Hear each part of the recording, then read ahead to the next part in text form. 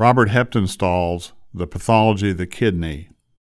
Many believe this is the first modern textbook and most important book in renal biopsy ever.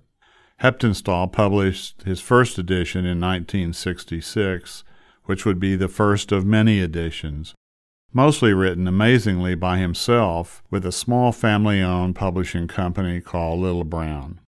It covered the entirety of renal path as it was known at the time. It combined clinical findings, lab values, light microscopy, electron microscopy, and immunofluorescence in one book. And of course, medical writing at that time, which was more interesting and personal than now, was full of enticing anecdotes, personal reflections, and English, only wishing that Dr. Heptonstall's amazing English came through while often speaking to the reader in first person, often with wry humor. His book was the first to emphasize observations in renal biopsies rather than autopsies. His personality could come through on the pages.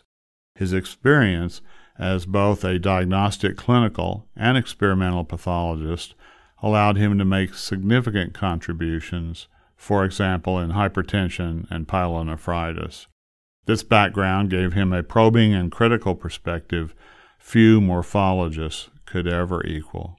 He is a terrific historian and critical reviewer of his subsequent editions, even seeking to critique and improve the writings of renowned renal pathologists who provided subsequent chapters. Dr. Heppe began his medical career as a surgeon through World War II. His book heralded the current era of modern renal pathology. Dr. McCluskey, one of the great renal immunopathologists of the world, and others would contribute to various editions, which continue into this day. Great stories about Heppe abound, some of which cannot be told here.